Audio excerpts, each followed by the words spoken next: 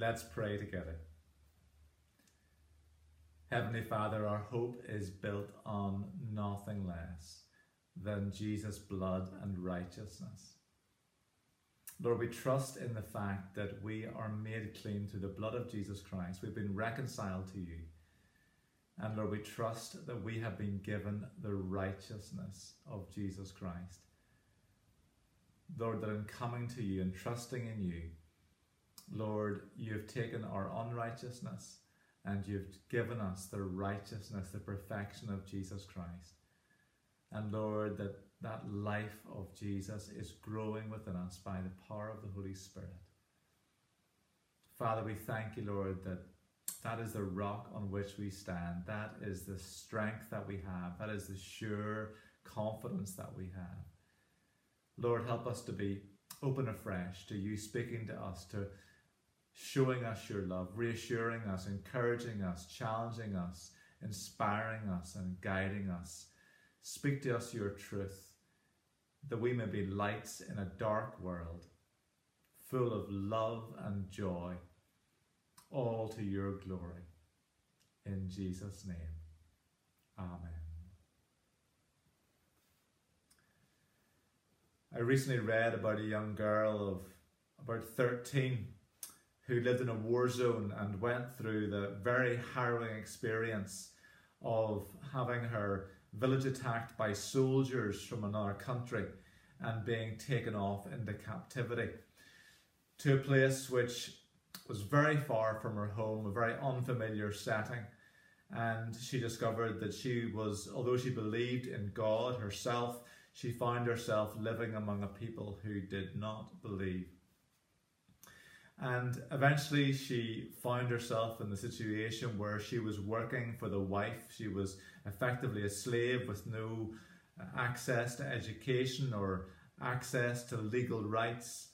And she found herself enslaved working for the wife of the military commander, the very head of the army who had led the attack, the army to plunder her village, perhaps even causing the death or injury of her family and friends, we don't know, and carrying her off into captivity.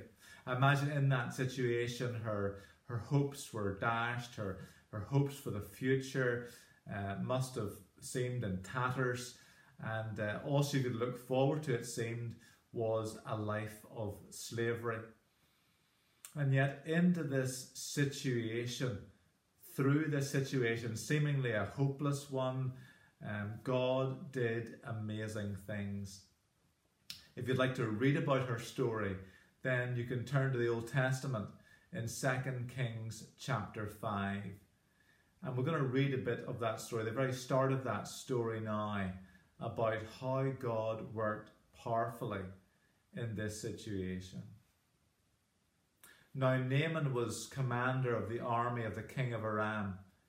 He was a great man in the sight of his master and highly regarded, because through him the Lord had given victory to Aram.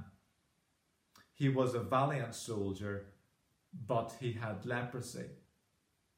Now bands of raiders from Aram had gone out and taken captive a young woman from Israel, and she served Naaman's wife. She said to her mistress, "If only my master could see the prophet who is in Samaria, he would cure him of his leprosy."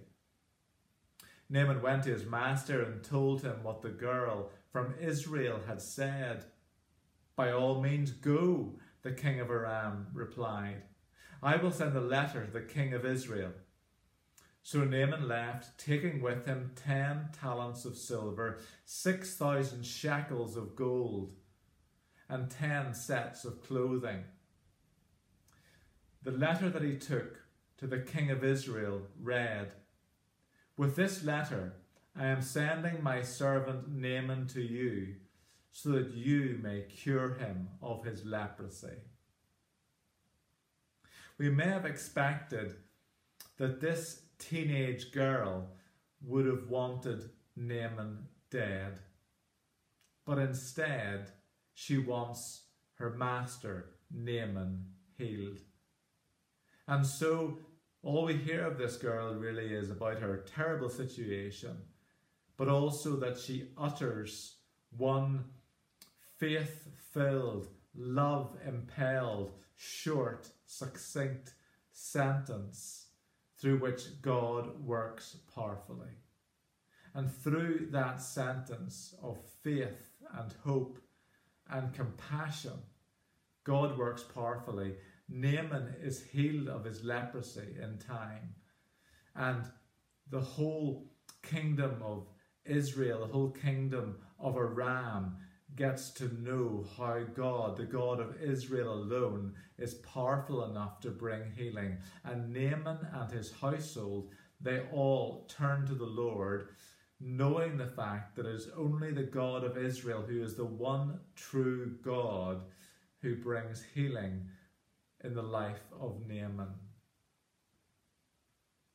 Sometimes we can live a life that we live in such a way that we imagine, if only I were in a different place, in different circumstances, doing different work, surrounded by different people, then God will be glorified in my situation. For that young girl, I'm sure that was a temptation that she faced, in which she I'm sure felt, where is God in my situation? Feeling I'm in the wrong place, among the wrong people, doing the wrong work. This was not what I dreamed of doing. This was not how I imagined it. And yet God works powerfully through her. God wants to work through us. God is God of everything.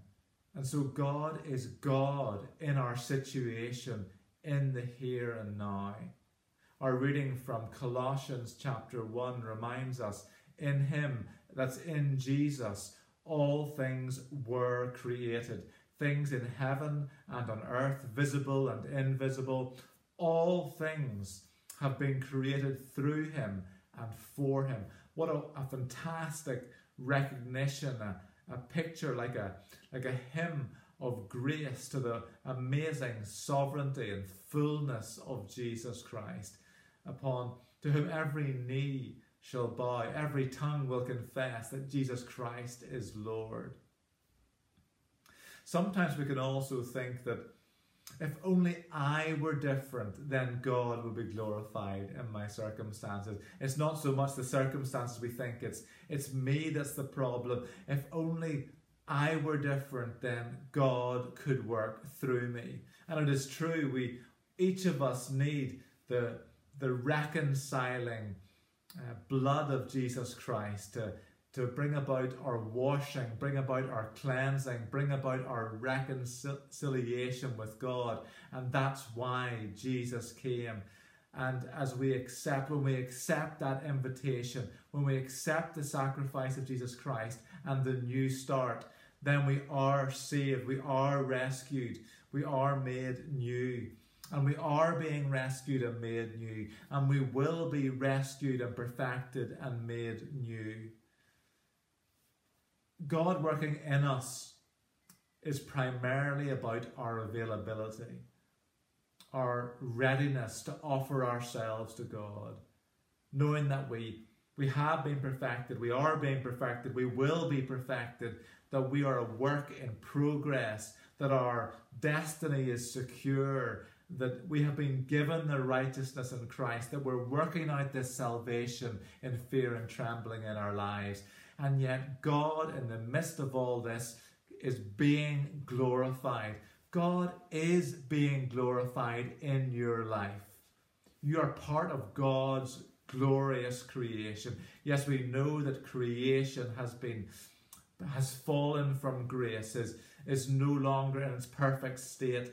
But for us who are members of the family of God, who are in Christ through our baptism and through faith in the reconciling perfect work of Jesus Christ, we are one with him, and God is being glorified in our lives in ever increasing ways as the Holy Spirit works in us. And so we know by the by the Word of God, as we know the truth of God, as we know the presence and the power of Jesus' Spirit working within us, God is being glorified as we continue to worship Him and offer ourselves afresh to Him. And so it's not about wishing we were someone different. It's about offering ourselves just as we are into God's hands, knowing the fact that even in this small offering, even this imperfect offering that we give, that God is being glorified and God will be glorified. And we hope and pray He'll be increasingly glorified in our lives as we offer ourselves to Him through Jesus in the power of the Holy Spirit. As the saying goes, I'm trying to remember what the saying is, but as the saying goes, be yourself because everyone else is taken. There's that well-known, well-worn story as well of the man travelling through the Irish countryside, and he happens upon an Irish peat cutter, a man cutting peat in the field, and he asks him for directions to the town of Letterfrack. And the Irishman very kindly puts down his tools and leads him to the top of a nearby hill and gives him very detailed, copious directions to get to Letterfrack. And then he finishes by saying to him, but you know, if it were me going to Letterfrack, I wouldn't start from here. The reality is, when we come to Christ, we come to Him just as we are, and our journey with Him starts right here, right now.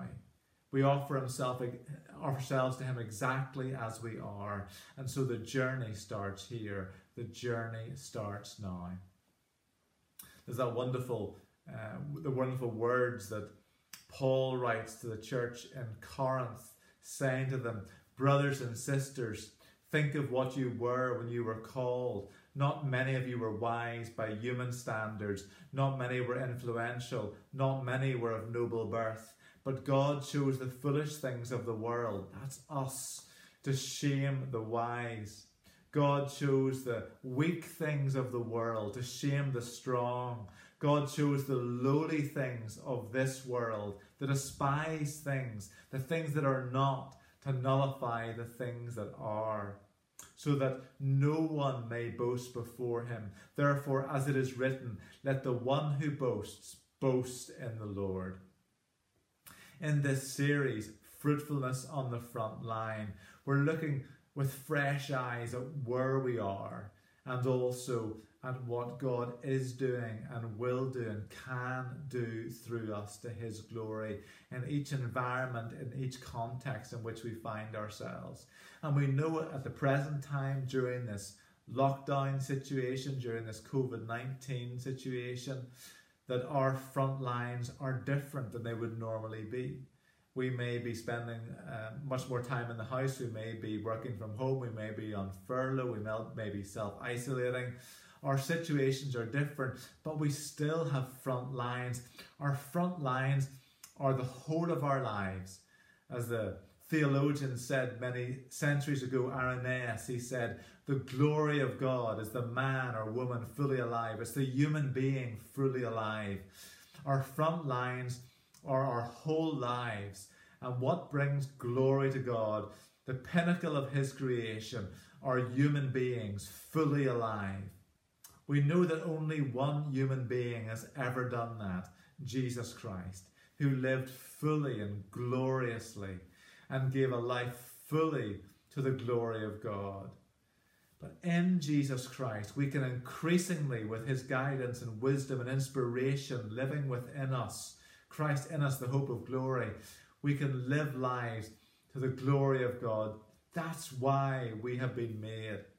And so being fruitful on our front lines, we can do with all of our lives. And during this series, we'll be looking at the wide range of ways that we can give glory to God. They're summarized in 6 M's.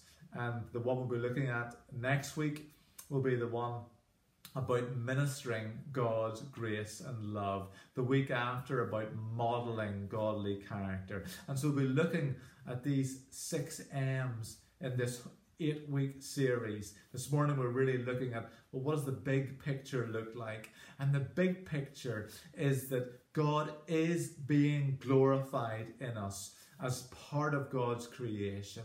And God is being powerfully glorified in those who are in Christ. God is being glorified in you. Take heart. God is working through you and being glorified in you in all sorts of different ways. And so we offer ourselves afresh to God, particularly in all of our frontline situations, even if it's over a call or a YouTube or a Skype or whatever it happens to be, even if it's talking over the wall to our neighbours or whatever it happens to be. God has given us opportunities with those who don't yet know Jesus Christ to give glory to him. Are you ready for a new and fresh adventure with God, in discovering what our front lines are here and now, knowing the fact that we will have new front lines whenever the lockdown is removed?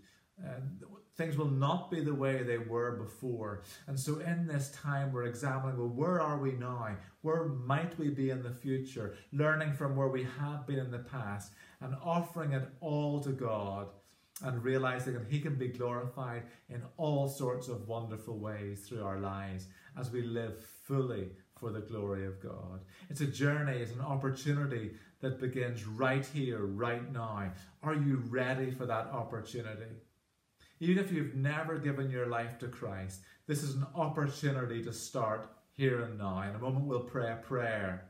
It's about drawing a line in the sand and saying, right, I know that to come to this decision is not about being perfect. It's about making myself available to God. It's about turning my back on what has been in the past and taking a fresh step, a fresh start with God, through the reconciling blood of Jesus Christ and through the power of the Holy Spirit living in me.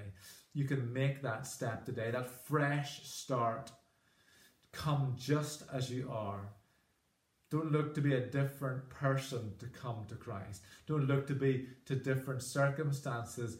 Embrace the fact that you can just give who you are in the here and now, in your circumstance in the here and now, and make a fresh start with God. And for each of us today, even if we've been a Christian for months or for years, to make a fresh start today with God. To realize that he is in control, that he has done everything necessary to give us this start, and to recognize that he is being and can be glorified and will be glorified in glorious ways through our lives. Let's pray and let's offer ourselves afresh to the one whom we long will be glorified through our lives. Heavenly Father, we pray that through Jesus Christ, that you will take afresh all that we are, all that you've made us to be.